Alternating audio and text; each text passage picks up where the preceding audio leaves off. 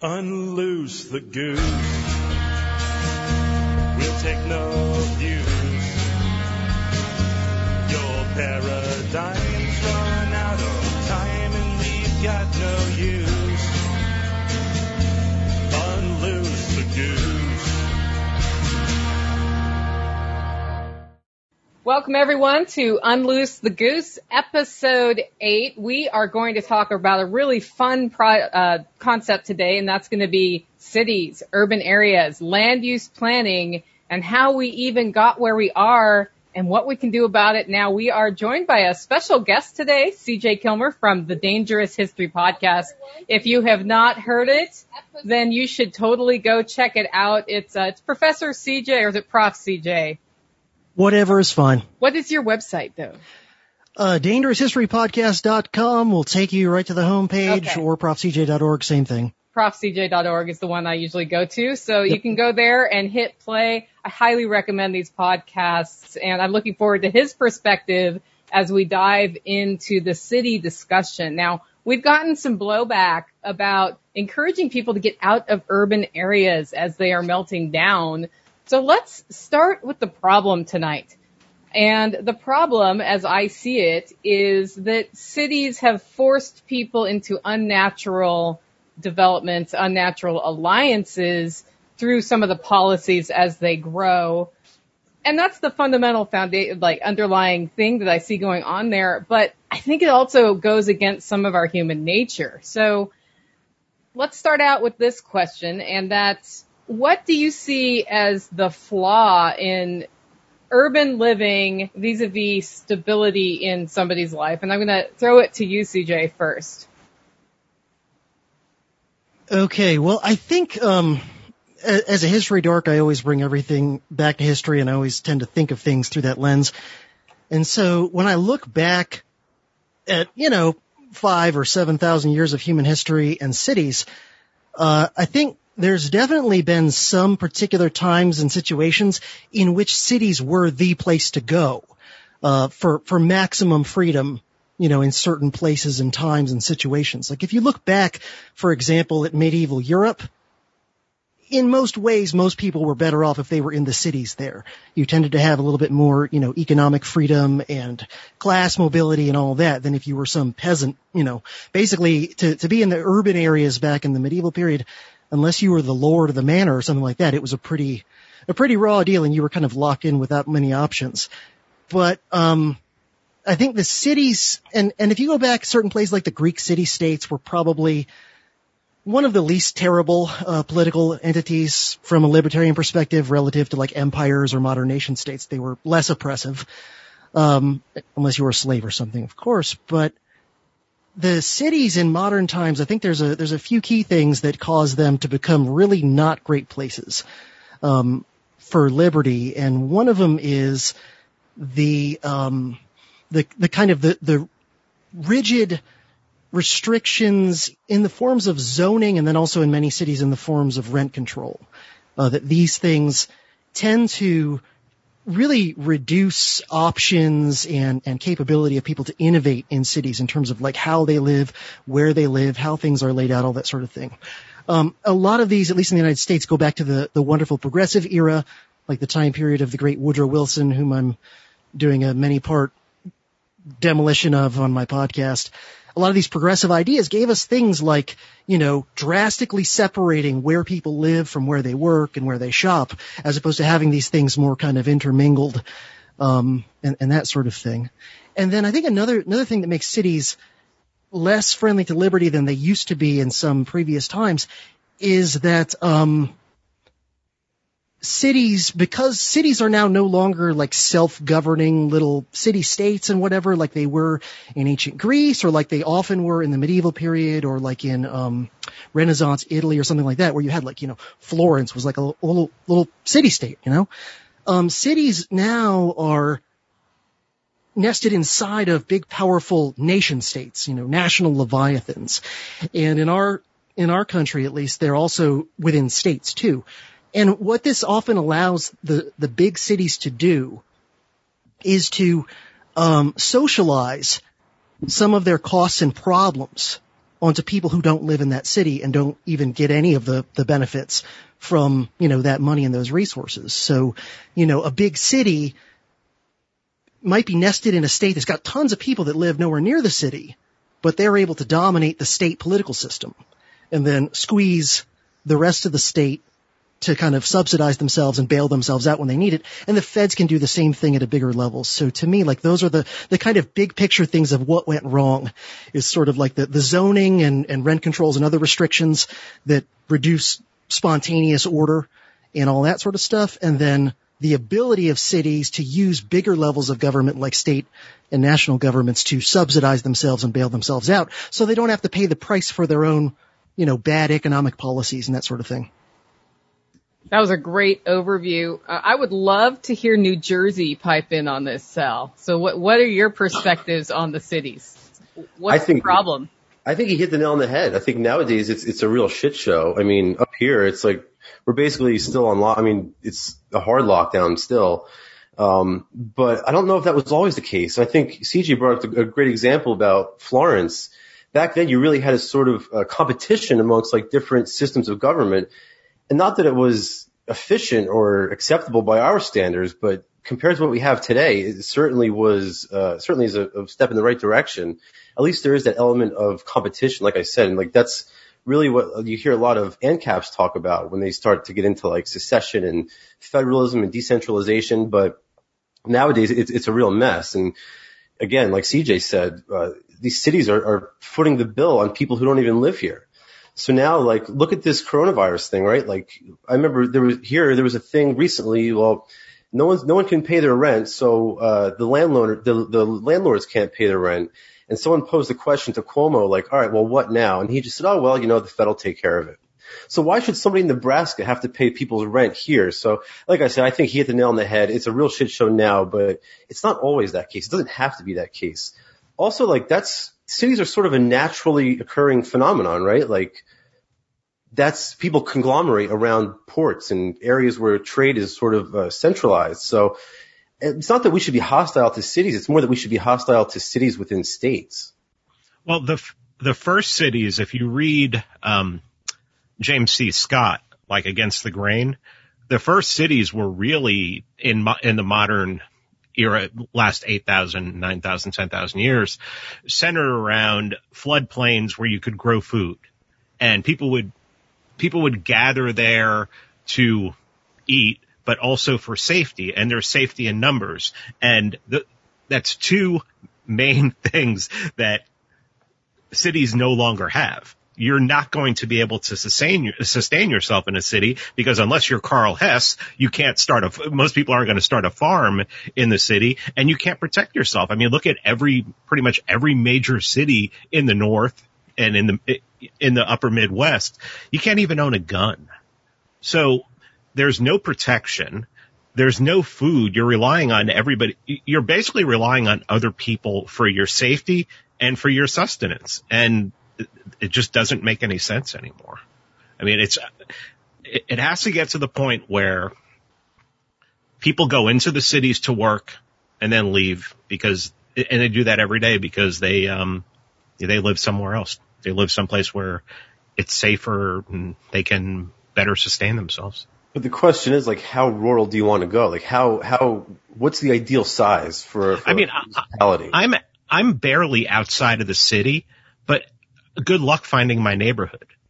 I mean, it's like, if these mobs start coming out into the suburbs, they're going to have a tough time even finding my neighborhood. And if they do, we're pretty psycho here. I mean, everyone's armed here.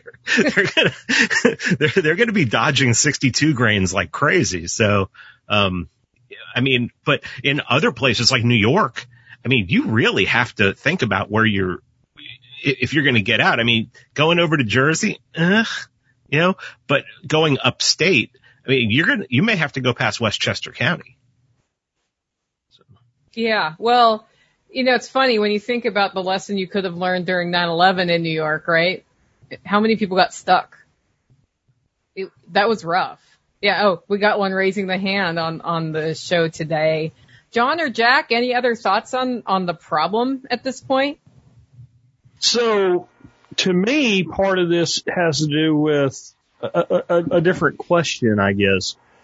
In our modern society, why is every large city dramatically democratic to the level of socialist liberalism? See, so to me, if you can identify that problem, we can actually identify what went wrong. Because name a major city in America today that's run by Republicans. And I'm not a big believer in a dichotomy, but I said in a video I put out today that what voting does is show you who the people are that occupy the space that you've decided to move to in the modern world. I can't think of a city with more than a couple 100,000 people in it today. One of the few would be Fort Worth. Fort Worth is a Republican-led city. And if you look at the difference between when the demonstrations happened in Fort Worth over George Floyd compared to Dallas, they were night and day. Fort Worth was the model of what they call peaceful protesting. They did their march up and down the street, and they went to the Capitol, and they chanted, and they picked up their garbage. There wasn't a window broken. In Dallas, they had the same fires and problems that they have everywhere else. It wasn't as bad, but it was really bad. So what makes it that way? Why do we have so much of a mindset of, I want to be taken care of? And I think everybody hit on it maybe without realizing it. What the cities have always represented was safety and protection and opportunity provided to you from resources that came from somewhere else. So people with a predisposition to, I want to live in a place where I can have all the good stuff and do less of the work. The person that, gets on the tandem bicycle and puts their feet up on the handlebars is not the only person in these cities, but they're predisposed by and large to move to them. So I think to me that's a big part of it. I think it has to do with size. So the late Toby Hemingway in his book, Permaculture, Liberation Permaculture, Permaculture City, I don't remember what he called it. But he said that the average person can know about 200 people and actually know them in their community. And much beyond that, you really stop knowing people. So maybe you could have 10, 20 fold that, and then you have all these little groups. Like, I remember when Philly was not a bad city to live in, Philadelphia, Pennsylvania, but it was because every neighborhood was its own tight-knit community.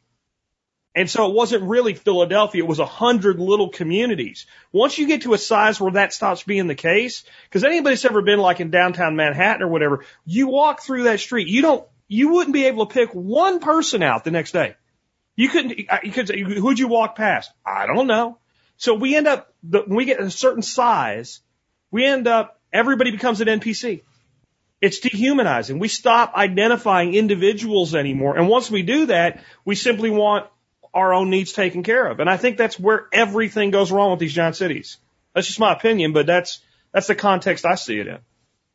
I've lived in a number of cities, and I have to say my favorite one was Houston, the one everybody denigrates as the worst city in the entire country. And it was because every neighborhood was kind of its own thing. It was the most bike-friendly city I'd ever been in.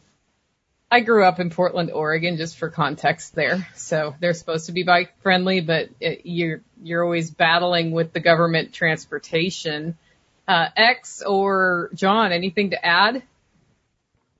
Yeah, I think cities, I appreciate visiting large cities on a short-term basis. I live in Austin, Texas, which is a pretty large city, but it's not like Houston or New York City.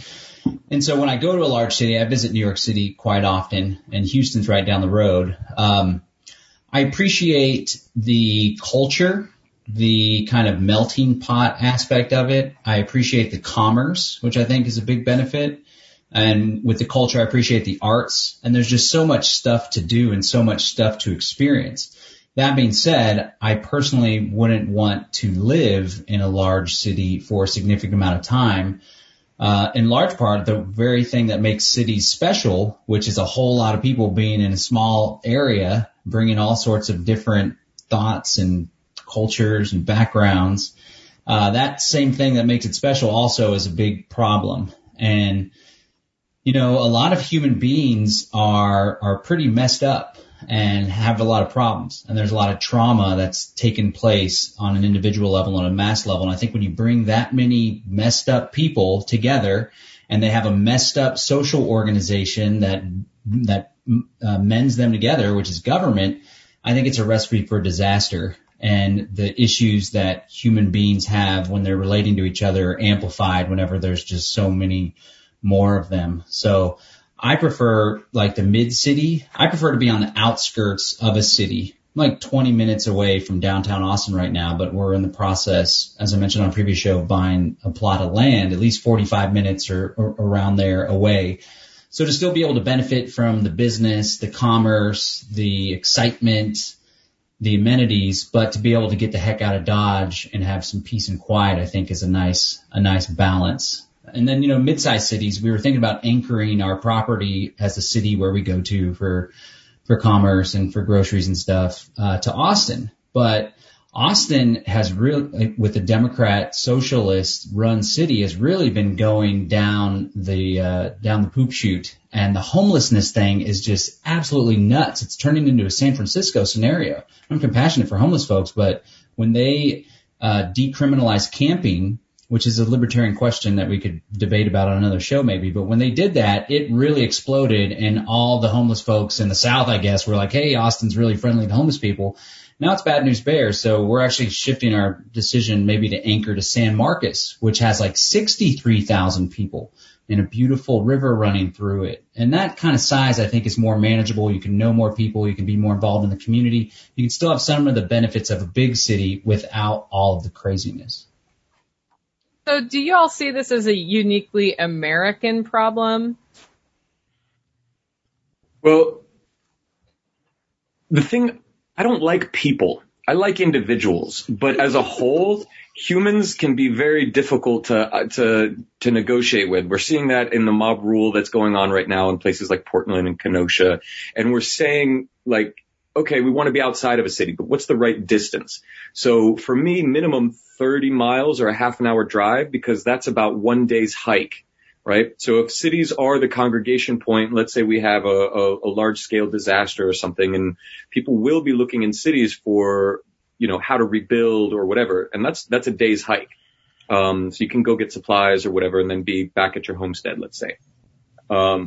It's like Jack said, everybody goes to the cities who want an ease of life or easy access to all of the amenities that society provides, let's say entertainment, diverse food, diverse culture, diverse ideas, art, all of that wonderful stuff that helps us define civilization. But when you get that many people in an area together, the manner in which we relate with one another is fucked up at the most basic level. And that many people together in an area with just the basic lack of oxygen, right? There are a lack of trees. And so people are not getting the right nutrients just at the most basic fundamental level. And very much likely not getting the right nutrients in their food either. So you're talking about, a population that is functioning at a lesser quality than most others in rural areas would, who are getting high nutritionally dense food, access to oxygen at a higher degree without the pollution and toxicants. And, there is no city that I am comfortable in for more than like a visit, Paris, I would have to say, is one of my favorite, even though it's a shithole in so many of its own ways. So yeah, I think 30 minute drive. What was that, John? Sorry, I'm just saying a literal shithole, Paris. Yeah. I just happened to like their bakeries, and that was it. So well, that's like New York City. I mean, when I go to New York City, it's like Little Italy, Little Koreatown. Sal, what do? We go to Chinatown. Right to we go to Chinatown when I go there. Right. Now you're getting the woo flu. I don't. There are more dangerous predators in a city than any national park in any part of the world.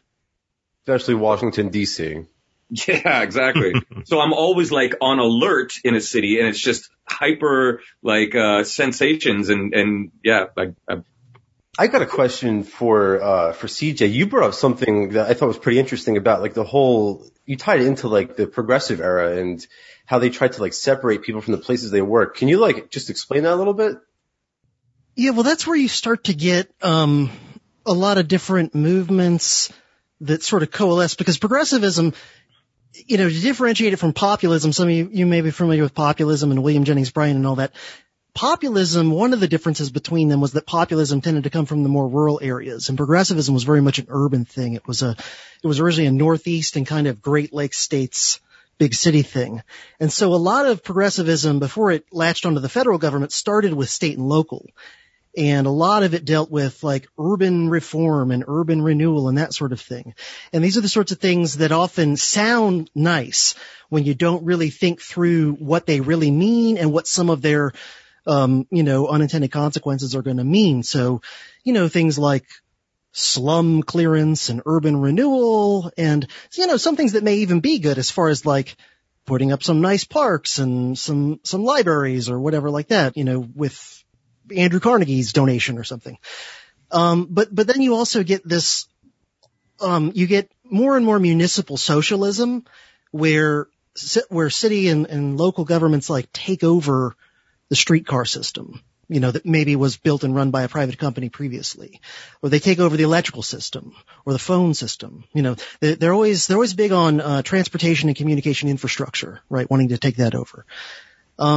In some cases that might seem to make sense, especially back then. You can make some sort of natural monopoly argument, but you still run into all the problems you always run into with any kind of monopoly, that it becomes bureaucratic and top heavy and inefficient, and over time costs go up and quality goes down. And then you also get the zoning where it's about physically, restricting what you can do in different locations, whether you own property or not. It's no longer about just doing what you want with your property as long as you're not directly harming someone else or their property. Instead, it's like, oh, this whole area here is going to be nothing but residences, and to go to a store, you got to go some great distance and drive or ride the subway or whatever it is. And generally the newer a city is, the more of that it has in place, right? Cities that popped up or grew the most after World War II tend to be the most sprawling and the most kind of segregated that way. Some of the older cities less so. There still is some mingling of like where people live and where they work and where the stores are and whatever. But a lot of that comes out of the progressives, and a lot of it was, these sort of ideals that like you want your neighborhood to just be nothing but nice, middle class houses of nice, WASP progressives and perfect lawns and all like that. And we can't have that be blighted with like saloons and shops and who knows what and, dirty immigrant peddlers on the street and whatever like that. And so it appeals to a certain type of person, right? It appeals to kind of like an upper middle class and higher busybody kind of a person, right? The gentrified. There's an element of that for sure. So anyway, that's where a lot of that comes out of, that sort of, type of progressivism in the big cities that you associate with people like Teddy Roosevelt, when he was early in his career before he decided to take over the world. Well, also you could get access to goods and services in a city that you couldn't necessarily get in the rural areas. Higher fashion, all of these things that are socialite kind of things. But now with the internet, you can get anything you need, no matter where you are for the most part, at least in the United States, right? What does everybody think the right postal service, right? What is the Go ahead, Nicole. That's good. You go. What would everybody say the ideal size of is like the upper limit? If we look at like when I heard Kenosha was basically burning, I was like, really? Because I'd been to Kenosha, but back in like 1998 or 1999, and it seemed very kind of small town rural in a lot of ways, similar to the town I grew up in Pennsylvania, like Pottsville, which is like a 30,000 person city. Well, I looked it up. Kenosha's got 100,000 people in it. That's significant in size. It's also kind of smack between Minneapolis and Chicago, about an hour out of Chicago, 45 minutes out of Minneapolis. And it's kind of urban sprawl now all the way in between both of those cities in Kenosha. And so when I realized that's what it had become over the last 35, 40 years, I wasn't so surprised anymore that it kind of had that impact. To me, if you're looking at a city with 10 to 30,000 people in it, that should be enough to have any resource or any kind of cultural gathering that you could ever really want to have, especially, as Xavier was saying, in a time where we can have almost anything you want delivered to you within 48 hours. And when you get much bigger than that, like how can you really maintain kind of those clustered old neighborhood feel anymore is what it seems like to me. Well, that's why I was bringing up the question about, is this a uniquely American thing? Because I would be happy in Munich, Germany. But if you think about how that city is built, it is a series of smaller neighborhood-like areas, and there is a lot more stability there because there's a lot more local food production just in the culture, right? So that was my question is this progressive policies that have led to what we have today? And now the big thing is, mixed use developments where you have the stores on the street level and the people upstairs, and we somehow all get to walk to work because our job magically changes to close to where we live. And then if we change jobs, we're magically able to get a job close to where we live and don't have to move. While there has been a lot of regulatory push in Europe, the cities I've seen there are less, Frankfurt's would be hard, but they're less unstable, I guess, from a dependence on outside inputs. Do you think maybe a lot of their stability has to do with the fact that they are so socially homogenous, though? That right? could be. Like, they do have a lot of, people coming and visiting from other parts of the world and all, but the primary residency of any of these European cities, like you're talking about, are going to be, mostly white, waspy German people. That's who they're going to be. And they're pretty well organized. I don't know what the word of uptight, type of culture. Cause I could say it's not uniquely American. I mean, I served in Panama in the 90s, and there's parts of Panama City that you would feel much more safe walking through downtown Portland in a Trump shirt right now than that area of Panama City back then. And it's probably worse there today. So, I mean, there's dangerous parts. It's better today. Panama City? Yeah. The Americans I think it depends are moving. On where you go, right? Americans are moving to Panama like crazy. But it depends on where you go, right? There's still some neighborhoods there I could show you that. Well, that's everywhere.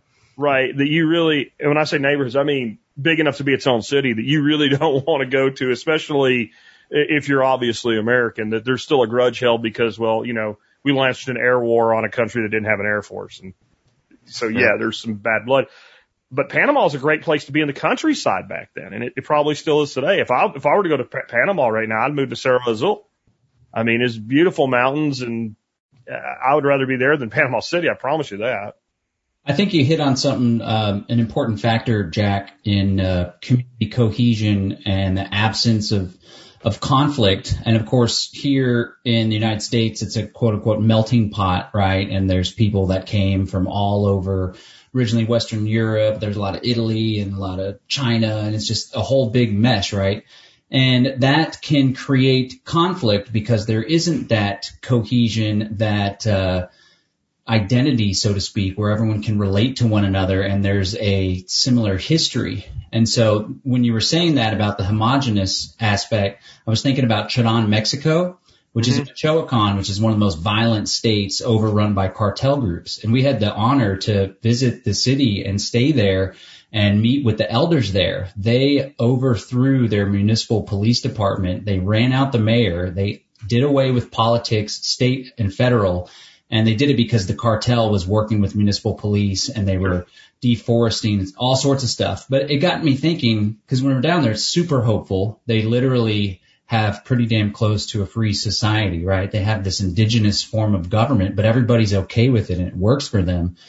And people are like, well, that'll never happen here in the U.S. And I try to remain optimistic, but one of the elements that made things so effective and work for them as far as freedom goes is that it's an indigenous community, not just the past 100 years, but thousands of years going back to the same family bloodlines resisting against the Aztecs, and so we don't have that here in America. There's not a unified, people can pay homage to this like American exceptionalism, independence kind of deal, freedom, right? But a lot of us know that that's total baloney. So I think absent that homogeny, it does make it more difficult for people to get along, and especially for people to put up some large-scale resistance to state tyranny.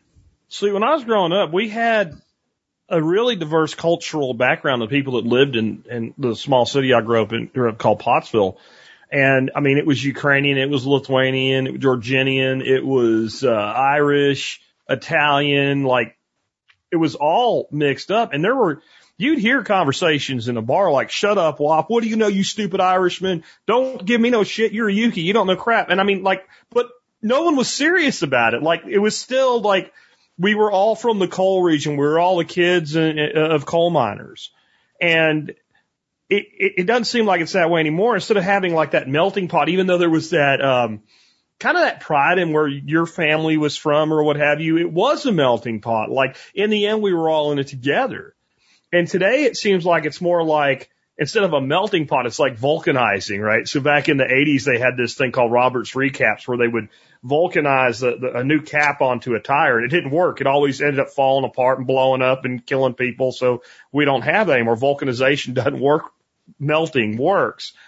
And it seems like we've lost that. And then what we did is instead of trying to get rid of that, we expanded it so that now we're tribalizing into tribes that are just completely fabricated tribes. At least my family really is from the Ukraine. So when somebody called me a stupid Yuki, they're playing around or whatever, but at least I was a Ukrainian. Like, that was the thing. Like, people are identifying now based on a political affiliation or some sort of a tribalism based on an ideology like Black Lives Matter or something like that. And that's creating even more tension, less homogenization. And maybe homogenization is not the right word, because that sounds like you're trying to like purify people. And that, I don't want diversity to go away, but I want diversity to be integrated with each other. You know, I just think of the difference. Like, my father-in-law came to the United States after World War II, served in the Dutch underground and then later in the Dutch Marine Corps. And the only thing he wanted was to come to America. And the day he got here, he knew 3 words. And from that point forward, he did everything he could to be able to speak completely fluent English. And he wouldn't even speak Dutch anymore. So by the time he passed away, he couldn't remember how to speak most of the language he grew up learning. And there was that kind of a unifying trait to, even when we didn't get along with each other, this was a place that we were all part of. And I just feel like it's not there anymore. And that makes cities a powder keg. Like, if you want to fix the cities, you have to at least have everybody want to be with each other before you put them all together. You can put 10 kids in a room and then have a good time, but if you put 10 kids in a room that hate each other, you're going to have a bloodbath. Let's let CJ make this point. I want to drop something in here that I think a lot of times libertarians don't like to talk about because they're worried that it's going to lead them down certain roads they don't want to go down, but I don't think it has to. And that's class, social class, socioeconomic class, okay? Libertarians often are very uncomfortable acting like that even exists or is a real thing, because they worry that if you acknowledge that socioeconomic class exists and matters, then you have to end up somehow being a Marxist or something. But I don't think you do. And, I think we can point out class, and that class can create real tensions and problems if it's too extreme. That doesn't necessarily mean we have to call for having the state level everybody, but that, in fact, a lot of the worst extremes of class, as I'm sure you all know, come from the state through its subsidies and political entrepreneurship and all those sorts of things. But when I think about the cities I've been to in Europe, and I haven't been to a ton of cities in Europe, but I've been to enough to kind of have a feel for a few of, the capitals and whatever.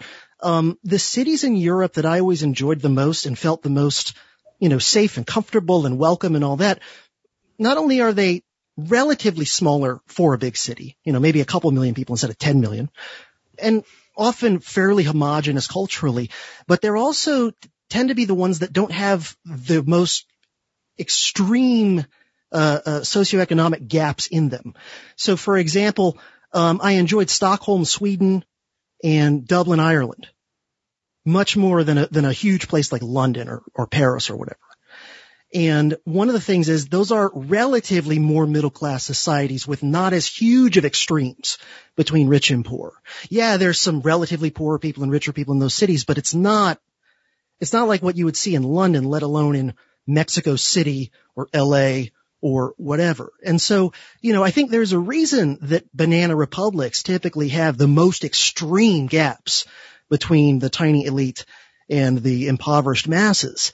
And so to me, I think one factor that you got to consider in is a given city a good place to be or not are there these extreme gaps of socioeconomic status? Because I think if there are, it's much more of a powder keg. And it's much more of a potential, hot box to explode, a place like LA or something like that, where you have huge wealthy people just down the road from giant homeless camps. Like that's, I was just looking up numbers a minute ago, and the city that I live on the edge of here in North Florida, it's a mid-sized town, and it's about an hour and a half to the nearest big city, and I think that's a good place to be. And the population of the city that I'm kind of on the edge of is about the same as Kenosha, Wisconsin. But there's some important differences. One is we're not surrounded by other cities right up against us and other towns right up against us. We're, there's a little bit of a gap to the next towns, right? And then there's, like I said, about an hour and a half to the next big cities. But another difference is this town I live in, it's mostly very middle class. There's a few poor areas, but not much. And there's a few semi-ritzy areas, but it's not like, Coke kingpin mansions or whatever, right? It's mostly very middle class bell curve kind of a thing. And, we also had some Black Lives Matter protests, way back not long after George Floyd happened. And they were orderly. They didn't block traffic. Nobody broke anything or hurt anybody. People marched and said their slogans and did their signs and went home.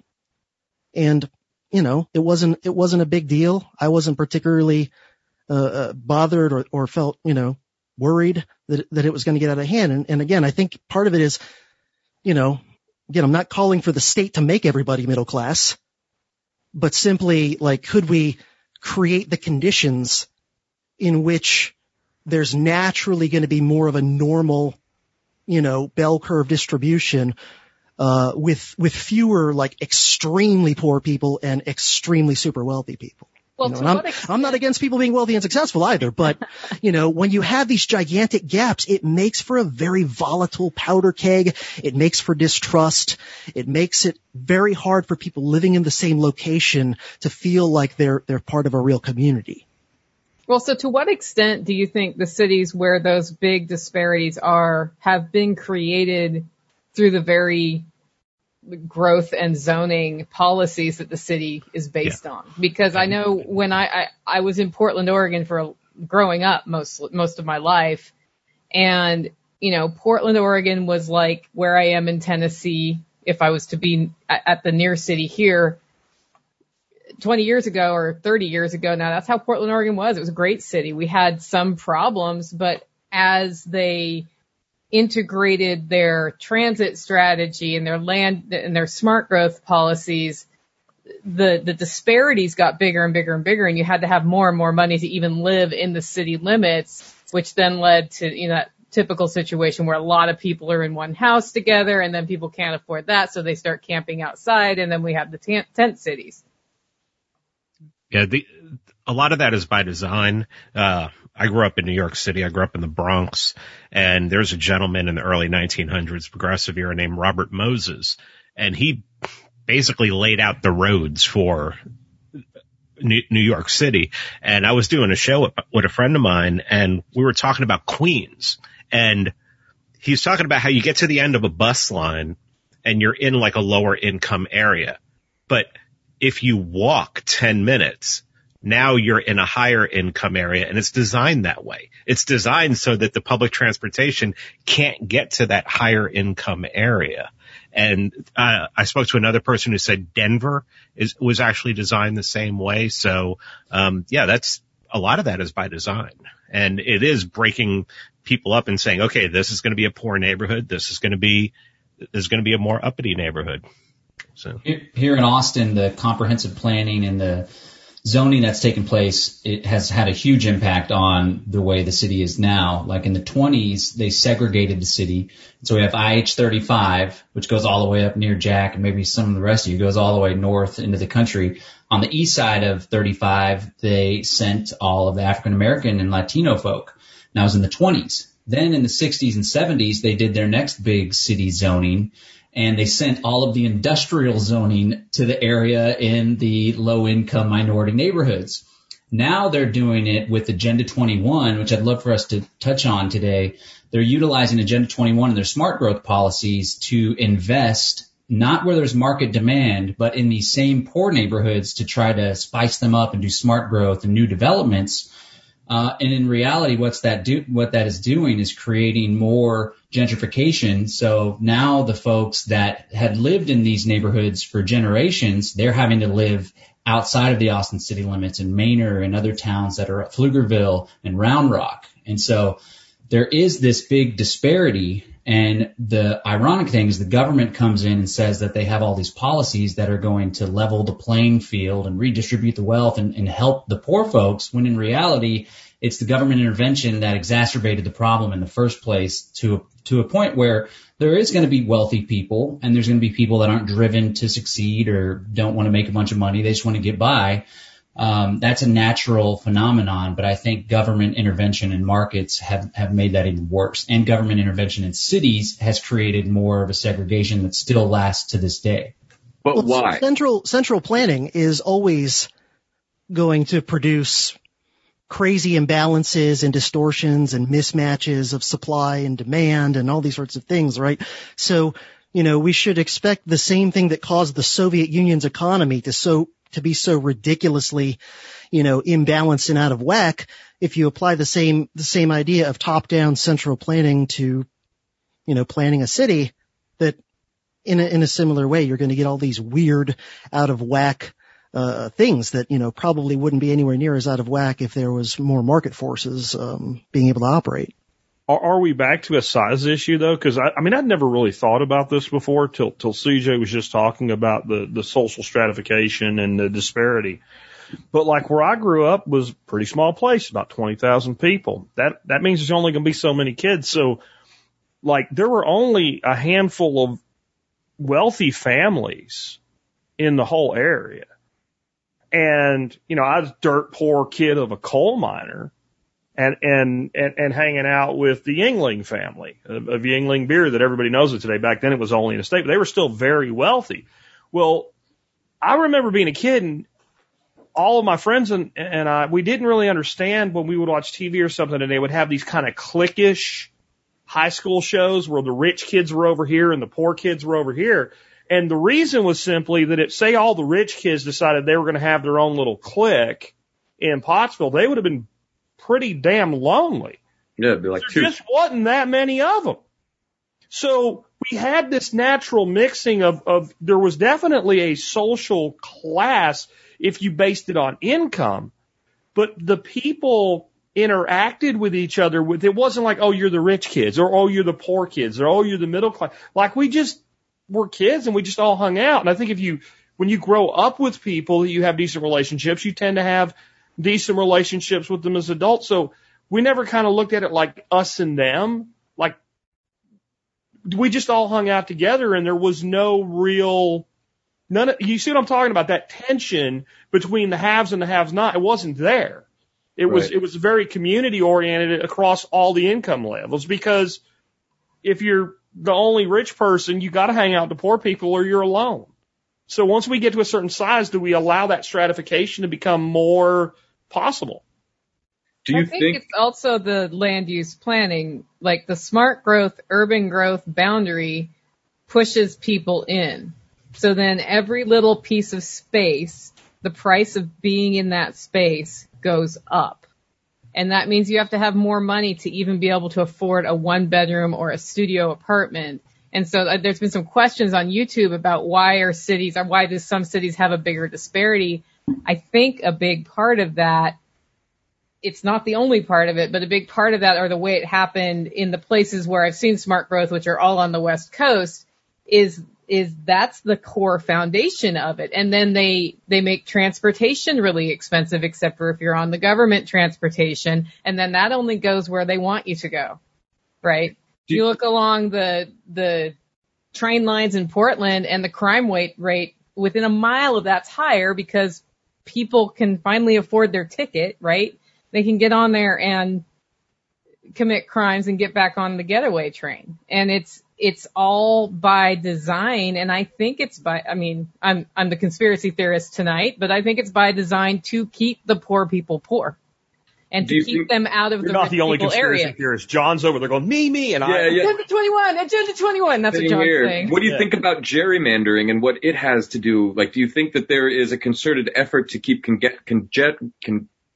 congressional districts in certain populations so that they can have maintain their seats? Right? Yeah, that's a big part of it. And in Atlanta, redlining, I mean, there are books have been written about the redlining here, how, we have the second worst traffic in the United States, from what I understand. LA, Orange County being the only other one. And it's because there is public transportation, but it doesn't go to the suburbs, and it doesn't go to the suburbs for a reason. And up until about 15 years ago, they were very open about the reason why it did not go to the suburbs. Now it's whispered, but it was very loud when I first moved here. What's the reason? They don't want black people moving to the suburbs. That's flat out what it was. At least though, I would say one thing with Atlanta is you could get on the train at the airport and get to downtown, and at least that made sense, right? It goes right to my house. That's how I go to the airport. That's the only time I ever take public transportation in Atlanta, is going to the airport, because it goes directly into the airport. So they spent gazillions of dollars on trains in the Dallas-Fort Worth area. You can't go from Dallas to Fort Worth or from either city to the airport on the train. We have one of the biggest airports in the world. If you wanted to build a mass transit system that made sense, you'd connect your two giant cities, and you'd have a triangle that goes up to your airport, and you'd build from there. And no one uses it. You can actually use it for free, and no one uses it because you're supposed to pay, but nobody makes sure that you do. And still nobody uses it because it doesn't go from where people are to where people need to be. And I don't think it's the same reason that they had it in Atlanta, Pete, but it also doesn't make, and it's again, could that happen without government? Would any private entity ever build a train that went from a place where no one goes to where no one wants to be? Like, that can only happen with government. But I mean, when we try to come up with solutions, my only solution to these city problems is don't be part of it. I hate to be that way, but yeah, no, I agree with that. I'll go ahead and throw out a number. I think for someone who's looking to have like some of the nice, stuff and places to go and stores and whatever, but who doesn't want to be completely smothered and miserable and whatever, and who has any sort of like a libertarian streak in them psychologically, I'll throw out, I think the upper number should be about 50,000. Okay. And there should be some gaps to the nearest town and a bit bigger of gaps to the nearest big cities. And the reason I throw out 50,000 is basically, again, a history thing. If you look at the cities in history that seem to really have been thriving and bustling and dynamic, vibrant places and relatively free places relative to, whatever else was around them at the time, usually they top out, they usually run between about 15 or 20,000 and 50,000. Right. And I'm talking about, most of the Renaissance Italian city-states, most of the free medieval cities, the Greek, right, poli, or whatever the plural is there. And even look at some of the cities of like the era of American independence, right? Like Boston, Philadelphia, Charleston, South Carolina. Those were all between like 10 or 15,000 on the low end up to at most maybe 40,000 on the high end. And so it seems to me like somewhere around 50,000, when you get over that, is where it starts to go off the rails. And part of it's the depersonalization and diffusion of responsibility, the loss of kind of cohesion of real community. And part of it too, and I think this is especially true, post-industrial age and perhaps especially post-automobile is that once you get above 50,000, your stress levels just operating and going to and from work go off the charts. Let's be honest. If you've got to fight with giant traffic every day in a major urban area, that's just going to put you in a rotten psychological state day in and day out. It's going to reduce your patience. It's going to reduce, so when you see another person on the street, you're less likely to smile and nod or say good morning or whatever. You're just going to be in a pissy mood as your default happiness thermostat level. And if everybody's walking around, and this is why I hate the entire region from DC to Boston, that entire contiguous megalopolis, I can't stand it. I can't stand it. And I think a big part of it is most of the people walking around in that crazy corridor, I think they're just kind of pissed off and miserable and stressed as their default setting. So of course they're not going to be friendly. Of course they're not going to have patience. Of course they're going to lose their shit if you accidentally bump them a little bit or whatever it is, on the sidewalk. Of course they're going to flip out about everything and, of course. Because if you jam that many rats into the maze, of course they're going to start to lose it and not act like regular, good, normal, relaxed rats. Dude, anybody here who's married knows that if you stick 2 humans in a box for a long enough period of time, they are going to fight. If you stick 10 million people in an area that's really tight, they're going to fight, right? And they don't have access to oxygen. I'm sorry, Sal, go ahead. Yeah, it's Sal's turn, but I want to take a quick pause before I hand it to you, Sal, and do what we usually do at the beginning of the episode. What's everybody drinking tonight? What do you got, Jack? I was being good and going non-alcoholic, and I was drinking sparkling water, but then my wife brought me the 2020 equivalent to a Zima, a White Claw. We love Dorothy. I'm drinking Kratom. Kratom. Yep. Boy, I wish I had me some of that today. Yeah, coffee. What do you got? Coffee. Who has coffee? Pete. Is it Hollow Roast? Don't ask me that every week, please. CJ, what do you got? I'm super Not Folgers. I'm super Ned Flanders square and boring. If it was the weekend, I'd be sipping some Irish whiskey, but it's a weeknight, so just good old fashioned pure water run through a Berkey. Berkey water's good. Right water. I had Kratom, but now I'm having some Patron. All right, Kratom and Patron. This is really hard to come by. It's Rapture of the Deep. It's a dark molasses moonshine. Where is it out of?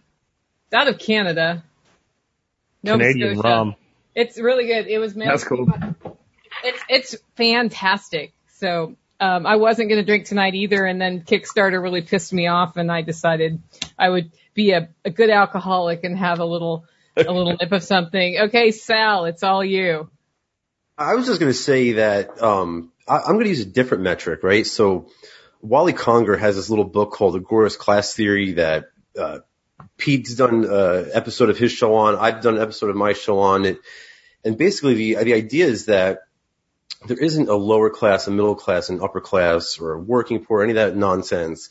There's only 2 classes. There's the plundered class and the class of plunderers. And I think that the places where you have a stronger state, you have more, that becomes more stratified, right? That becomes more extreme. So like, a place like New York City is going to have a bigger class dilemma than a place like, I don't know, like a smaller city, like say like, St. Petersburg, Florida or something like that. The other thing too, you talked about like people being mad and stuff like that. Again, it all goes back to the state, right? Like if you have to wait in traffic, it's because the state monopolizes the roads and they've created this shortage in the transportation industry. So everybody has to wait 4 hours to get to work. Or if you get, you have to see like homeless people on the subway or something, that's because of the state. It's not because of the individual, it's because of the politicians. So it's important just to maintain focus on who the enemy is, right? It's not your neighbor. It's the political class, the parasitical class. Heck yeah. That's a great distinction. The productive and the parasitical. I think that's what Rothbard, the terminology that he used. But yeah, and then whenever you have big unions and people that are benefiting immensely from the state, I think that's one of the things that happens in largely democratic cities. and then everyone wants to gear up and vote more, and they gerrymander the districts to continue growing the power, and then the productive class end up going galt, and getting the heck out of California and New York, which we see. Look at Portland. Look at what, for example, like the taxi unions have done in California recently, right? Like that just goes to show you how bloated the political class has become. That it even includes taxi drivers now because they've cartelized that industry. So I mean, it's really gotten out of hand. A lot of cartels. Yeah. Well, what about the question we have on YouTube? I think it's rather interesting. You want to read it, Xavier? Yeah, there's a question on YouTube. If low orbit satellites work as advertised, does that change how attractive cities remain? And I think what they're referencing is like Starlink and the ability for even rural areas to have super fast internet now. I think it's already happening. I have DSL and I'm on video with you right now. It's fast enough. And Jack can attest, I am in the middle of nowhere. Yeah. Really when rural. I was driving my big ass truck down the road to her house, I was like, please don't let somebody come the other way because I'm not going backwards. I mean, there's not enough room. I don't know how the hell they get past each other on that road. And I'm from the hills, man. I do think fast internet to rural areas, whether it's, we'll probably trip the YouTube filter now, 5G, or whether it's low orbit satellite or it's just broadband initiatives, definitely pulls away from when we add that a lot of the upper mobile income level people today can work remotely. And then COVID comes along and gives everybody a test drive and all employers go like, gee, when I send people home to work, they actually work. They don't just okay, well then I can let them do that. And I think that's part of the exodus. Like you can blame all the crime and demonstrations and all on why people are leaving New York City or Los Angeles or whatever. But in the end, I think the bigger macro reason is it's really expensive to live there. And now I have an opportunity to live better for less money somewhere else and keep my income. And I think that's the calculus that more people are doing than, there's riots. I don't think the riots or homeless people shitting in the street or any of that stuff helps for sure. It makes them want to leave. But there's a lot of these cities that don't necessarily have as bad of problems, and they're still seeing this flow out because it's very expensive to live in these cities. And it's even very expensive to live in, because we say suburbs, but boy, that's a whole onion of its own, right? That beltway of suburbs that exist around a city, right? That really close in, but still not in the city. That's where the most expensive housing is. Except oddly with all the zoning, usually in a city, there'll either be the east side, the south side, or the west side that's cheap and no one wants to live there, where they've zoned out and put all the lower income people because you can't push them too far out because you got to have all the people to provide all those services that you want in your cities and they're all low income, right? You got to have janitors and you got, things like that. And then once you go further out, property starts to drop in value. And okay, I can live better because I'm willing to deal with, like when I used to work at an office, I would deal with a 1-hour commute just to have a better place to live for my family and for the money I could afford. But gee, as soon as I don't have to do that,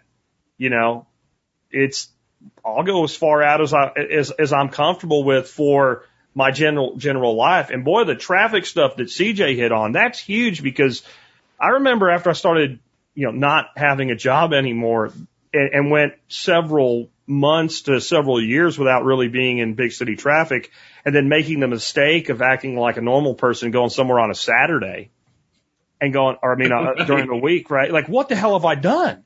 Like, this is awful. Like, I don't think you even realize how bad that traffic situation is until you come out of it for a while. It's insane. And then when you go back into just a little hint of it, you're like, oh, I can't do this again. So, Brad Smith, whoever asked that question on YouTube, that's a great question.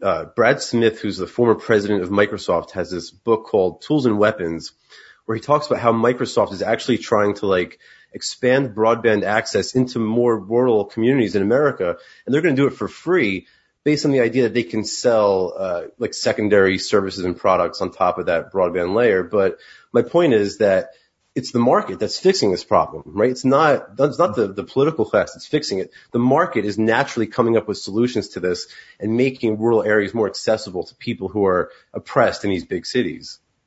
And it's not just goods and services. I just realized it's education and an opportunity that gives people the reason to move to cities and why they did in the first place. And now with the internet, done. You can do whatever you want from wherever you want. You have access to all of the education in the world, and you have the market, so you can sell anything you want that you can manufacture, make, or produce. So you don't need to go to the cities anymore. Especially if you make a living digitally. Exactly. CJ, what are your thoughts on that? I mean, coming from a historical perspective, X hits on it really hard there. Like if you go back to the Middle Ages and what have you, when a person wanted an education, like the universities were all in the cities, like you traveled as a young person to one of these great educational facilities. And maybe we've lost touch with the reality that we're still doing that. I mean, if you think of the universities that people, the really desirable universities people want to attend, most of them are either in big cities or they're the small town, but it's like we were saying earlier, there's a big difference in a town of 50,000 that's the biggest town within an hour and a half and a town of 50,000 that's 25 minutes away from a city of 2 million. Like, really, people have traditionally gone to the city for an education. Yeah, and it made sense in an era where, books were relatively scarce and where you had to have physical access to everything. And so, you could sell going to Oxford or whatever simply on it's got the biggest library in the time zone, and that gradually becomes less of a thing over time. And obviously with the internet and everything being digital, it mostly becomes, pointless. I mean, not only can you access so much stuff digitally for free, but, if you add in, ordering books off Amazon or wherever and everything else, it's like you pretty much can access anything you want. I mean, I'm basically a book hoarder. I've got more piles of books and whatever, I probably should seek medication at this point for my book, problem. And, I don't live close to a big city. I can't remember the last time I actually bought a book from a brick and mortar bookstore. And I have a bunch of digital books too, but I still like the real stuff. And then sometimes, you can only find some really old obscure book. You can only find a hard copy. But yeah, I think it changes everything. And, shoot, I thought I had another point on this, but I lost my train of thought. It happens. It happens. It's the goose factor. Really. I've already, earlier today I already taught multiple history classes over Zoom, so. Yeah, you love that, don't you? It's a lot of fun. It's totally way better than actually talking to people in person. Do you have to wear a mask when you're teaching on Zoom? Oh God. That's a thing. No. I'm sure some idiot somewhere is probably doing that, but yeah. Dude, there was, I was reading about this business meeting they were holding over Zoom, and they were all required to wear masks, and someone took their mask off and somebody got up and left the meeting. Oh my God. You're fired. They should leave. I'm fine with that person leaving. That's okay with me. That's they just need to be put down. They get to vote on our paycheck. Well, I'm interested in the answer to a different YouTube question, which is, what's the biggest city you've lived in? We'll go around quickly. Don't explain. Starting with Jack. Probably the Dallas-Fort Worth area with 6 million people. Yeah. John. I've always lived in Austin, Texas my entire life. CJ. I grew up in the Miami-Fort Lauderdale metropolitan area, so quite big. Peter. Grew up in New York City, the Bronx, until I was 18 years old. Then I lived in the South Florida area, what CJ was just talking about, and now I live in the Atlanta area. Sal. Been about 10 minutes from New York City my whole life. Xavier. The 700-mile-long city of Florida. I lived in the D.C. area. Trailer Park. I think that was the biggest one I was in. Houston is smaller than D.C., I believe. I lived in Santa Cruz, though. Santa Cruz was actually quite good. It was one of those smaller, one of those smaller cities, and it was, as liberal as it was still like, at the time it was really cool. Now it's a shithole again. So why do we think people are getting so butthurt about us saying you should get out of the city? There is a sort of romantic factor to it, right? Like what? There's something to be said about for before this coronavirus crap happened, every single night. I could do whatever I want. There's always a Bitcoin meetup or whatever you're interested in. That night there is a group of people who have some event going on about it. There's always a bar or a restaurant, a million things you could do. And the idea, I've been kicking around the idea of leaving for a long time for all the reasons that we've been discussing, but the idea of like leaving, it is sort of like it's almost like you have to break up with one of those girls that's really bad for you, but like she's like gorgeous and you can't leave her. It's like something similar to that like situation. Oh yeah, that. Just be honest, it's not because she was gorgeous. I think it's because a lot of people want to leave, and they've talked themselves into a situation where they believe that they can't because it requires change, it requires sacrifice. And I think when you tell somebody they should get out of the city and they don't agree with you, they really don't agree with you, they don't get upset. They're just like, whatever, then I'm going to stay here and you leave. But when you're making sense, I think it makes them angry. I think there's one segment that's that. Then I think there's another segment, and maybe it's a good turning point to some of the conspiratorial seeming things and stuff like that in Agenda 21. I think that a lot of people who mean well, who are concerned with environmentalism, have been sold the idea that it is more environmentally friendly for us all to live like cockroaches in a roach motel in the city. And I think I know you're shaking your head no, but I think they really believe that. And I think there is a big push that this high density makes a better effective use of resources, and that the whole planet would be better if we all crowded ourselves into multi-million count cities and then just left everything else alone except for the farmland. And I think there's a big belief in that. And now you're getting into environmentalism, which has become a religion instead of a science. And now you're attacking somebody's faith. And if you want to piss somebody off, attack their faith. And I think it's those two camps are your primary two camps of very angry people. So let's talk about the conspiracies. I'm going to get my ice bucket. Tinfoil hat. I'm going to pour a second drink if we can all keep going here. All right. Yeah, so that environmentalist thing, Jack, I was really lucky to get to know a fellow named John Charles in Oregon who came to the Liberty Movement from the socialist perspective first, rabid environmentalist, did a bunch of research and discovered, to his dismay, that all these big cities are giant bombs of environmental crap. And if you let people disperse more, their shit disperses more and it makes less of an impact. Yep. And as countries become more prosperous through allowing them to go through their fossil fuel phase, right? They start caring more about the environment and take care of it. Mm-hmm. And he became a libertarian and started fighting smart growth really aggressively. So, yeah, I mean, permaculture. Some Agenda 21 here. Yeah, permaculture's founder, Bill Mollison, once quipped, "Nothing is so unsustainable as a city." And that its number one export was garbage. Yeah. Well, it just shows that those that claim that they're for environmentalism are in large part for control, because as we all know, the cities aren't good for the environment, people living more off the land and spreading out. And so we've been alluding to Agenda 21. For those not familiar, Agenda 21 is a United Nations program that originated in 1992 at the Rio de Janeiro Earth Summit. George Herbert Walker Bush was the president at the time. He signed on to it.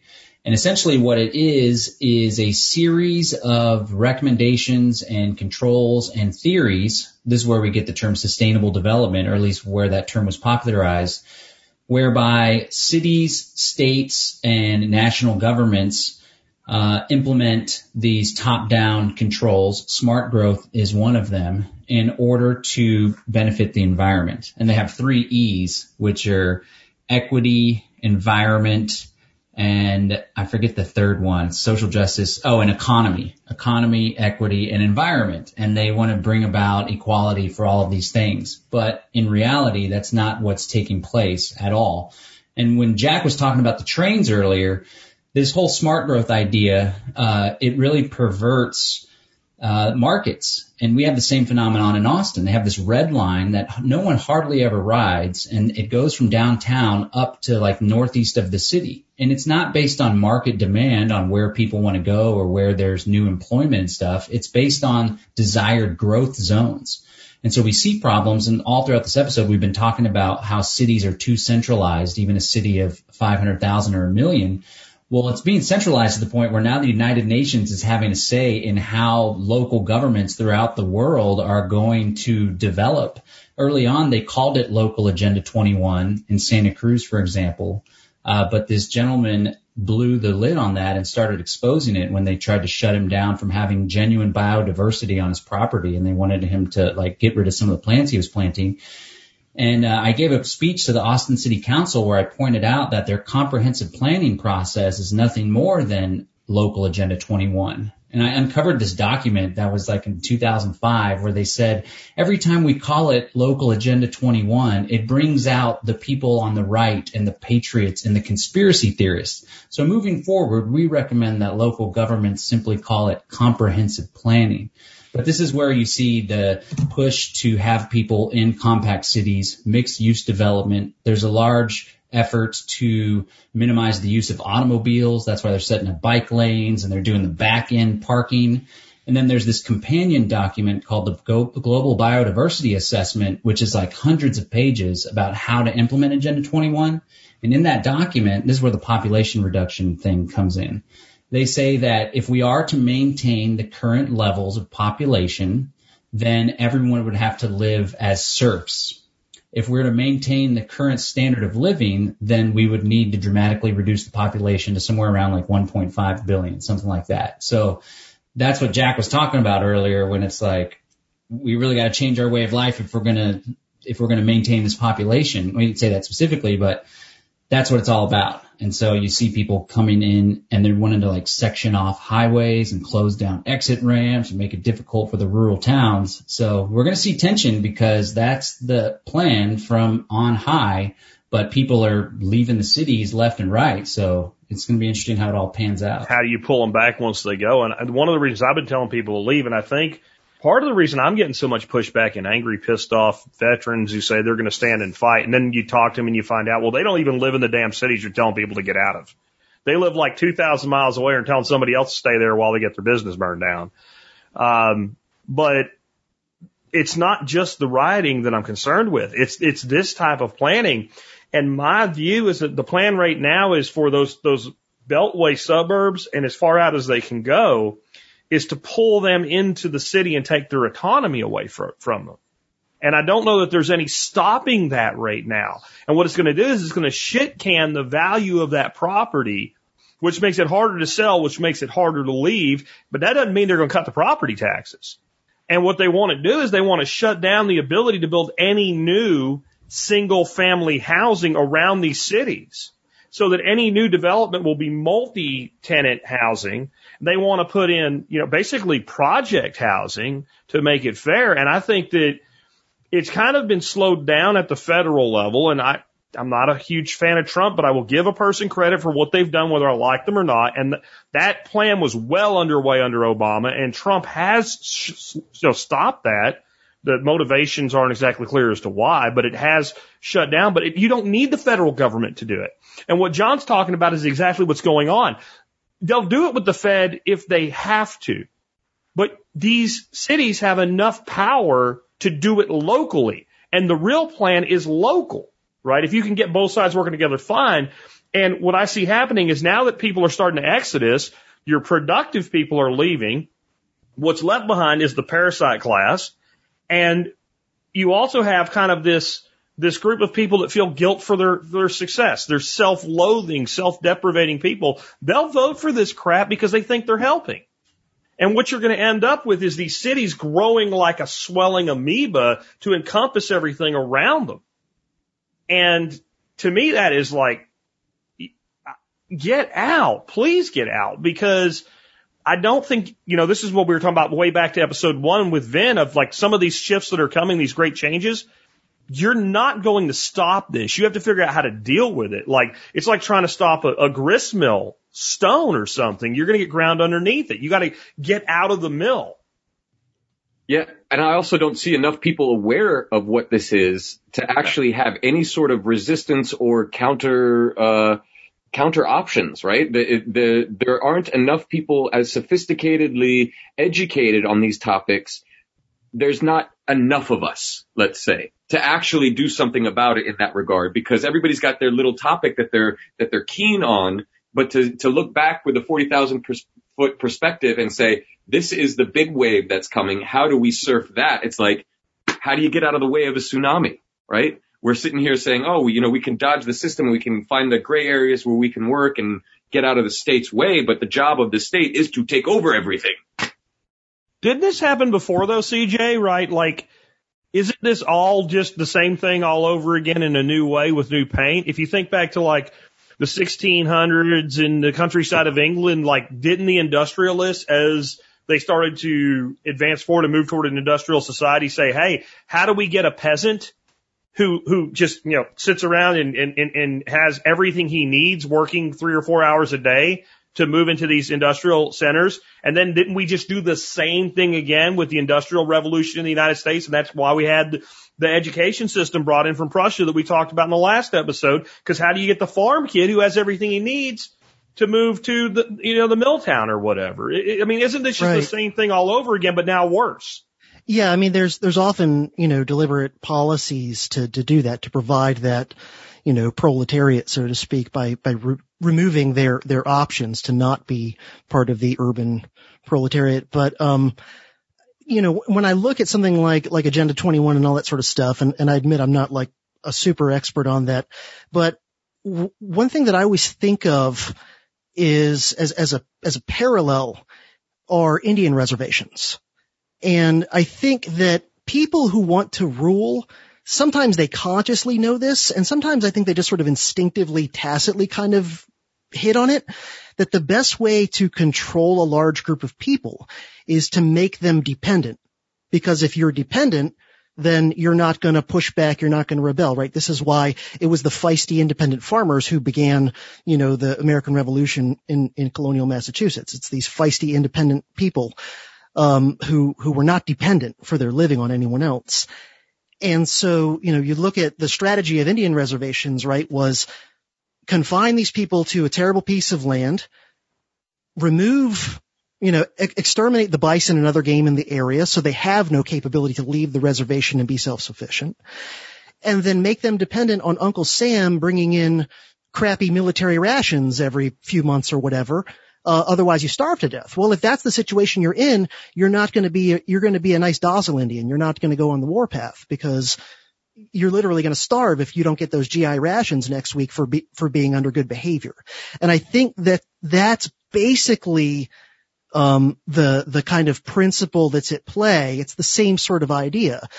Why do they want to herd so many people into dense cities? Because, well, if you're in a dense city, you're much more dependent in countless ways for being able to take care of your basic needs. We're seeing that a lot, these days, that people in dense cities have a much harder time when anything goes wrong a little bit of taking care of their basic needs. And they certainly can't do it without the state if they're in the middle of a giant, urban metropolis.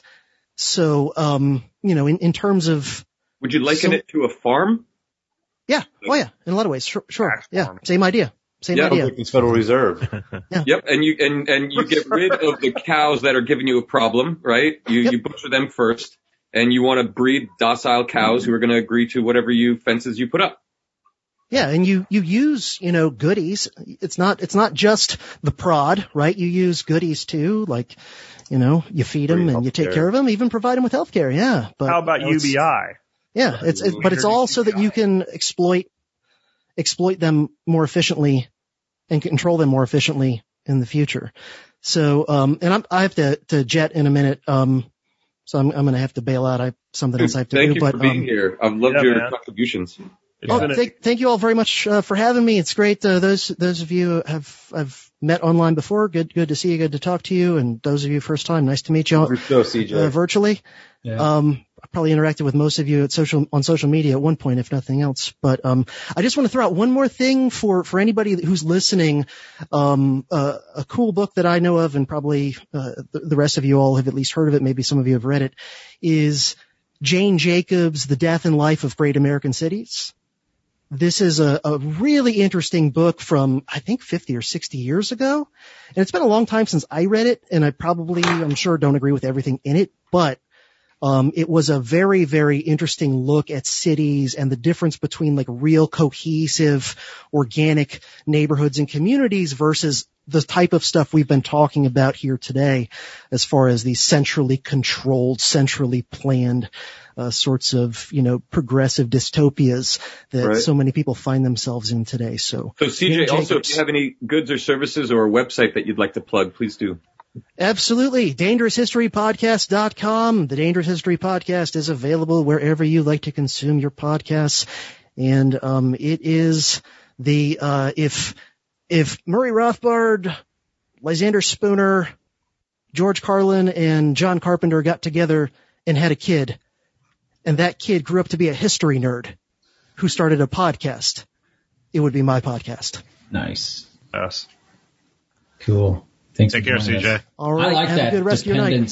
The dependency and independent distinction that you made. I think that's really valuable, and it's obviously more when you're in the city, you're more dependent. When you're out in the rural area, the farmland, you're more independent. There's a lot of power to being independent.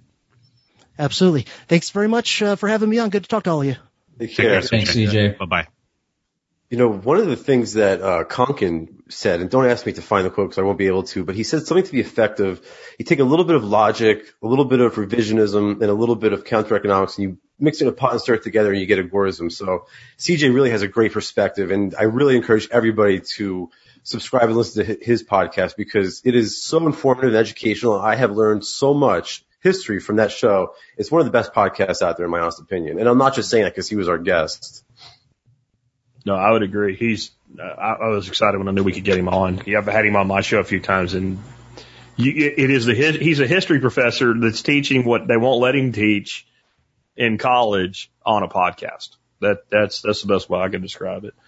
Back on our subject, he was talking about the rise and fall of great American cities, and I had a picture come into my mind when he said that of Chicago back in early 2000s. I was in Chicago for business reasons, and I had to go to the airport. And just out of curiosity, I took the train to the airport, started to question my sanity and my safety on the way. But then we ended up going through a part of Chicago that I don't know if you'd even see it if you weren't on a train. And it was awful, but it wasn't awful because it was like gangs and stuff like that. It was almost to the horizon in all directions, rusted out, destroyed, dilapidated, looked like third world war zone industrial, and I didn't see a human, not a single person on the streets. And it was almost like being in some sort of dystopian movie.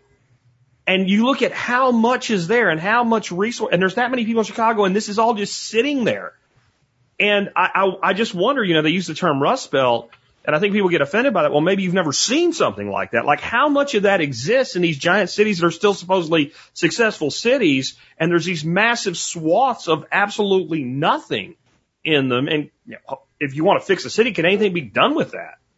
Detroit the same way, yeah. I mean, Well, there's a lot that could be done. It would just take some vision, and it would take some commitment on people's parts, right? To build gardens, rip up concrete, repurpose buildings, make sure, but then you have the problems of how can you zone them? Can you zone them for living in if they're dilapidated, Yeah, condemned.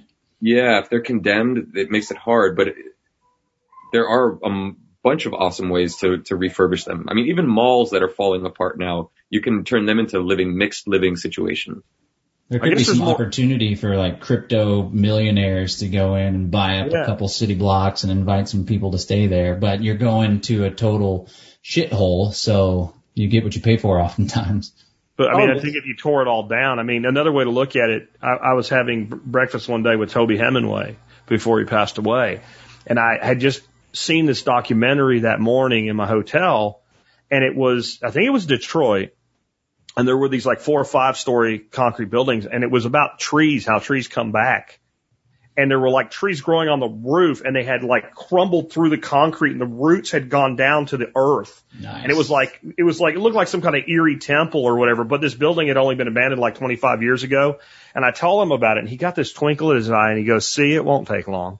And And I wonder if some of these cities, I mean, instead of us fixing them, a lot of them are in very exceptional climates, right? Because they're near bodies of water, they're near resources. Like, will nature just reclaim some of these? In 1,000 years from now, if there's no record of it, would you not even know that it was there? And how many times has that happened before? Yeah. How many civilizations have we gone through? There's this part of Agenda 21 is called the Wildlands Project. And there's people that have done simulations on if it were to be achieved, what it would look like. And it's this map. And one of the things that they want to do is create wildlife corridors. So essentially right now what we in large part have is like almost all of the land is fenced off, right? There's a lot of open area, but a lot of land is owned by people or the government, and it's fenced off, and the wildlife can't go through. Maybe deers can jump fences, so on and so forth. What Agenda 21 wants to achieve is reversing that role, whereby the humans are in the compact cities that are representative of these small black dots on this Wildlands Project map.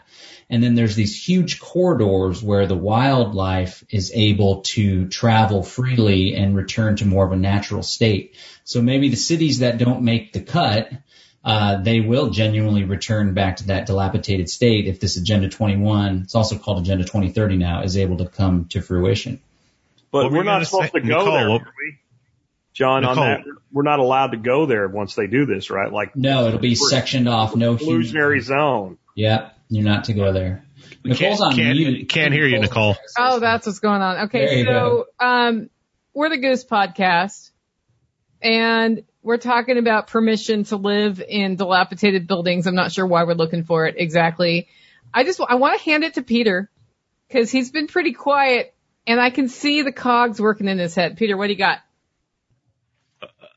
Do you want to get what's conspiratorial?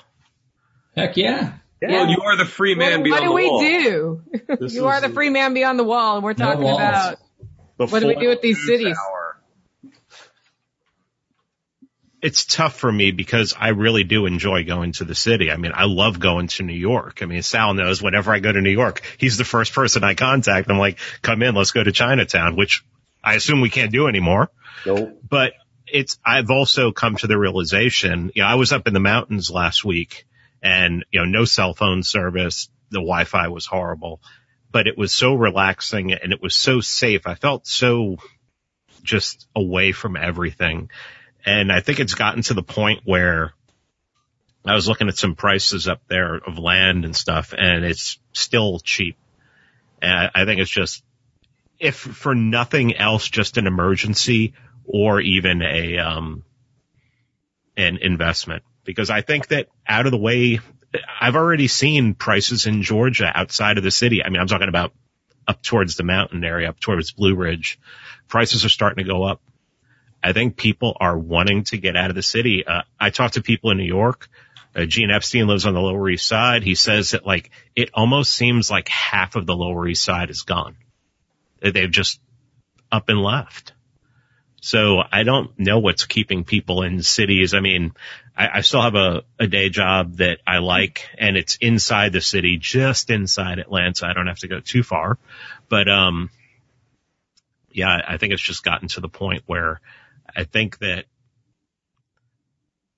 when you think about some of those futuristic dystopian science fiction shows, movies where the city just is, Judge Dredd kind of stuff. I mean, that to me, I don't think I'll see it in my lifetime, but I in the next 100 years, I mean, cities could be like that, especially if we keep going the way we're going. If we don't have any kind of evolution, if we don't have any kind of awakening, well, yeah. And, an intellectual awakening too, people to become curious again, to ask questions again. And to, the last 6 months has just convinced me that there's no way we can rely on probably 98 to 99% of the population for anything. I mean, they are just mindless automatons, scared for their lives, And, we had the CDC last week say 94% of the people who've died from this had like 2.6 on average comorbidities. And Dude, it's like, That was a conspiracy theory. yeah. And I'm like, well, it's on the CDC website, and they were taking it down. People were sharing this on Twitter, and they were taking it down. They took down JP's video about that today. Did you see that? JP Spears? JP Spears put out a comedy video on that, and it came down at about 3 o'clock today. Okay. That's the scary thing, right? Because it is literally like corralling the thought processes of billions of people into a very narrow set of options, and anybody who thinks outside those options gets labeled. But there are more people now who are thinking outside those options than there are people labeling them. What happens now? Yeah, Tom Woods calls it the 3x5 index card of acceptable thought. And if you say something that's not on that, then you're not allowed to have it. Nope. I tried to talk to the bank people today and like, did you hear about the fact that the CDC said this? And they looked at me like with glazed over eyes, like they were like, how do I believe this? Or, you're crazy. And they're I'm actually afraid that you said it. Like it's dangerous that you said it, and they might be seen with you while you're saying it, and exactly find out. They were uncomfortable. Doesn't that feel like Stalin's Russia? Dude, seriously. Like, I'm not worried about what I said. I'm worried about being seen hearing what you said. Yeah. And then you take that with all this urban planning, and it starts to get very dark. And what next comes into my mind is like these buildings they're building in Asia with like 50,000 people living in one building, and they're trying to design the building so literally you can be born in the building and die in the building. Wow. And maybe you take a field trip to see a duck or something like that, but you never leave the building. Like you stay in the building forever. The building is its own self-contained city with its own little parks and gardens and shit. And it's like, if I wanted to do that, I'd go live in freaking outer space and head to Mars or some shit like that. Like, and this is, like, people think you're nuts when you say that, but like, I'm telling you, they're going to build that. That will be one of the next things they do is they'll build one of those in New York, or they'll build it in Chicago or Atlanta or whatever. And people will fight to be one of the people to get into it. People have no hope for the future. The average serf, who was literally a slave, had more freedom than most people in this society, in that they could make their own hours. They could wear what they wanted.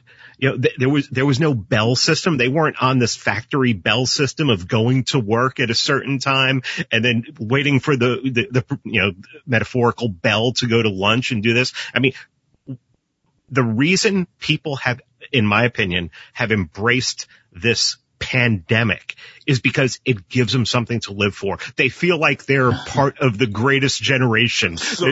They're fighting a war. Yeah, they're helping their neighbors. Do people actually feel like that? They feel like it's their own personal march on Selma. That's what this is. I'm going to disagree with what you just said, Pete, about the serfs being more free before. And Murray Rothbard has this great essay, Left, Right, and Prospects for Liberty. And he actually says the exact opposite thing, where he says that when you think about how things were in the feudalism and the serfdom, and then you compare it to how things were today. And I always point out, like, if the serf had relative freedom in certain areas, but if the serf says F you to the king and down with the crown, they'll cut his head off and put it up on a big stake. And so. Right with a cop. Grateful that we have this society here where at least we have relative freedom. We got this Agorist podcast going on. We're not getting shut off. Maybe we shut off of Facebook. Yeah. But in regards to the city, for more hope for people, we do have this phenomenon where seasteading is being innovated. We have free cities, which are like corporate private cities. There's some work going down in Honduras. This guy Michael Strong's doing a lot of that work. And there's a lot of innovation taking place in non-territorial government, and there's a huge trend towards intentional communities and eco-villages. And so while the 98% may be non-playable characters and they're just going along to get along, bear in mind it was only 2% of the people that fought the American Revolution and had that big drastic change in the history of this country. So I think if enough of us, rather than messing around on Facebook and putting out a bunch of podcasts all week, started building and cooperating together and networking together and throwing some money down and maybe getting some land and creating our own little mini city states, hopefully we can grow the conscious agora. and show people that there's another way to do things. And when people see us with the nice tan and we're eating healthy and we're having a great time and we're like raising our kids in a tribal way, maybe more people will say, hey, I need to get the heck out of the city and go try what some of those guys are doing. Gotta get going, guys. Take care, y'all. Bye, Peace. Pete.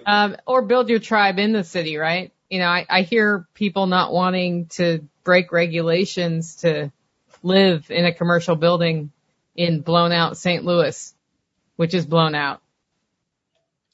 Well, the only thing you're dependent on the government for in that situation is hoping the police don't kick you out and they can turn off your water and electricity. If you figured the water and electricity out, you can live there. You're just not legally there. Does it matter if you're legally somewhere or not? If you have a big enough squad, I guess it doesn't matter. I think the thing is, I think a lot of, if the host dies and the parasite goes away too, and eventually they're going, as people leave in droves and exiles. There was an article in one of these papers up here just this week that like the U-Haul companies are overwhelmed with people leaving. Yeah. And as that like continues, you're going to start to see like the parasitical class start to dry up. And I think that's that's what this rezoning is all about, because people are leaving. So they're trying to attract them in with, oh, now we're going to gentrify the area. Yeah, there used to be projects here, but now we need another excuse to get people in. So we're going to put up bars and a whole nightlife scene. So that's the first thing. The other point too here is that I'm confident it's going to get better, right? Using tools like, all the different tools we talk about in our shows, from crypto anarchism to cryptocurrency and stuff like that. That will enable people to sort of become more free. 3D printing and permaculture, things like that is going to start to help people, and it's going to enable that process, that transition into the more rural areas. I don't think cities are ever going to die, right? There's always going to be a need for, people are always going to conglomerate around areas of commerce, but I think eventually the state will wither away and the cities will become less oppressive. I like that optimism. Cities aren't bad per se. It's the politicians it's in the them. artificial city, or the artificial community that's imposed on people. Look at what Lori Lightfoot. The natural city growth. Right. Look at what Lori Lightfoot has done to Chicago, or what Bill de Blasio has done to New York City. And this is, by the way, it's not even just cities, right? You take the whole state of New York, or the whole state of New Jersey, or Puerto Rico, or Massachusetts, or California. These places are on the verge of collapse, and we're not too far away. We're not too far off, in my opinion, from that day. And as that happens, I think that's going to put pressure on the national and the federal government to sort of bail them out. Eventually, the federal government won't be able to bail out these progressives, and you're going to have a serious major collapse on your hands. And I think that's sort of the direction in which we're headed. Okay, so we're near ending time. I think we'll wrap up on this. What I'd like to do is just go around the horn. Any final thought? Keep it short, and then tell us how to find you in other places besides Unloose the Goose. We'll start with Xavier. Final thought is I will never drink tequila again on the show because I am so angry. Usually I become very happy after I drink tequila, but some of the things just got me. You can find me at Firon Global Partners, Pireon globalpartners.com, or just Firon.com. Okay, John, what do you got?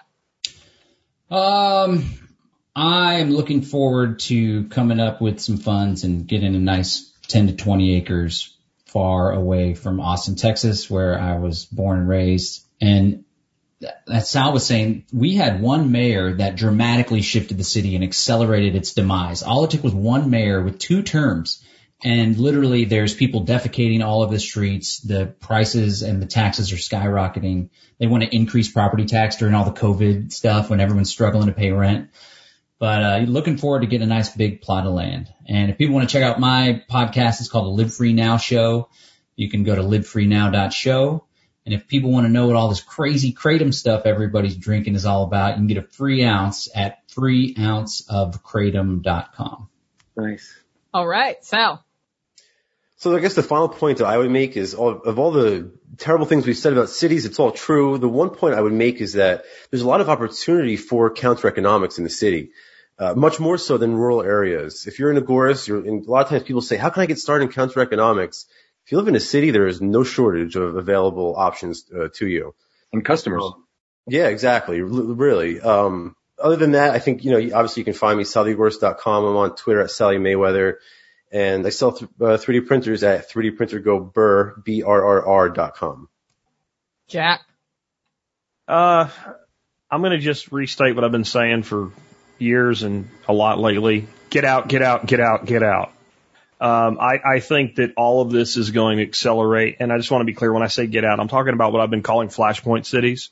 There are some well-run and well-ordered cities still, and if you've been well-run and well-ordered and not locked in your house in the last year, this year here, and you haven't had complete misery and your city hasn't burned, guess what? You live in a pretty stable city, and it might be one of the ones worth staying near. But in general, I just think if you really want to do a lot of the things that we talk about, getting out of the cities or having a way to get out when necessary is probably of paramount importance to your future and liberty. As far as finding me and what I do, I'm at thesurvivalpodcast.com, or if you don't want to type all that crap out, tspc.co. And you can check out my podcast. We've been running 12 years, and it's probably worth checking out. A lot of people seem to like it. Give us a shot. If you haven't yet, maybe you will too. Okay, I'll wrap up. We get into Agenda 21. We talk about land use planning, and a lot of people think it's a great idea. They think that stopping the city from growing into the country preserves farmland. And what it really does is it exacerbates the disparity between the rich and the poor. It makes a bigger poor class because a poor class can be controlled. And we don't want to talk about it. I think whoever brought up that point today is absolutely right. If you're in a city and you're building the life you want to live in the city, more power to you. I have lived in some cities and I've loved it when I had money because it took money to be happy in the city. And what I realized over time is I work hard for money and it goes further in the country for me. And it gives me more stability, more freedom, and more of the kind of life I want to live, where I can have a cocktail at 4 p.m. with a bunch of smart dudes on a podcast called Unloose the Goose.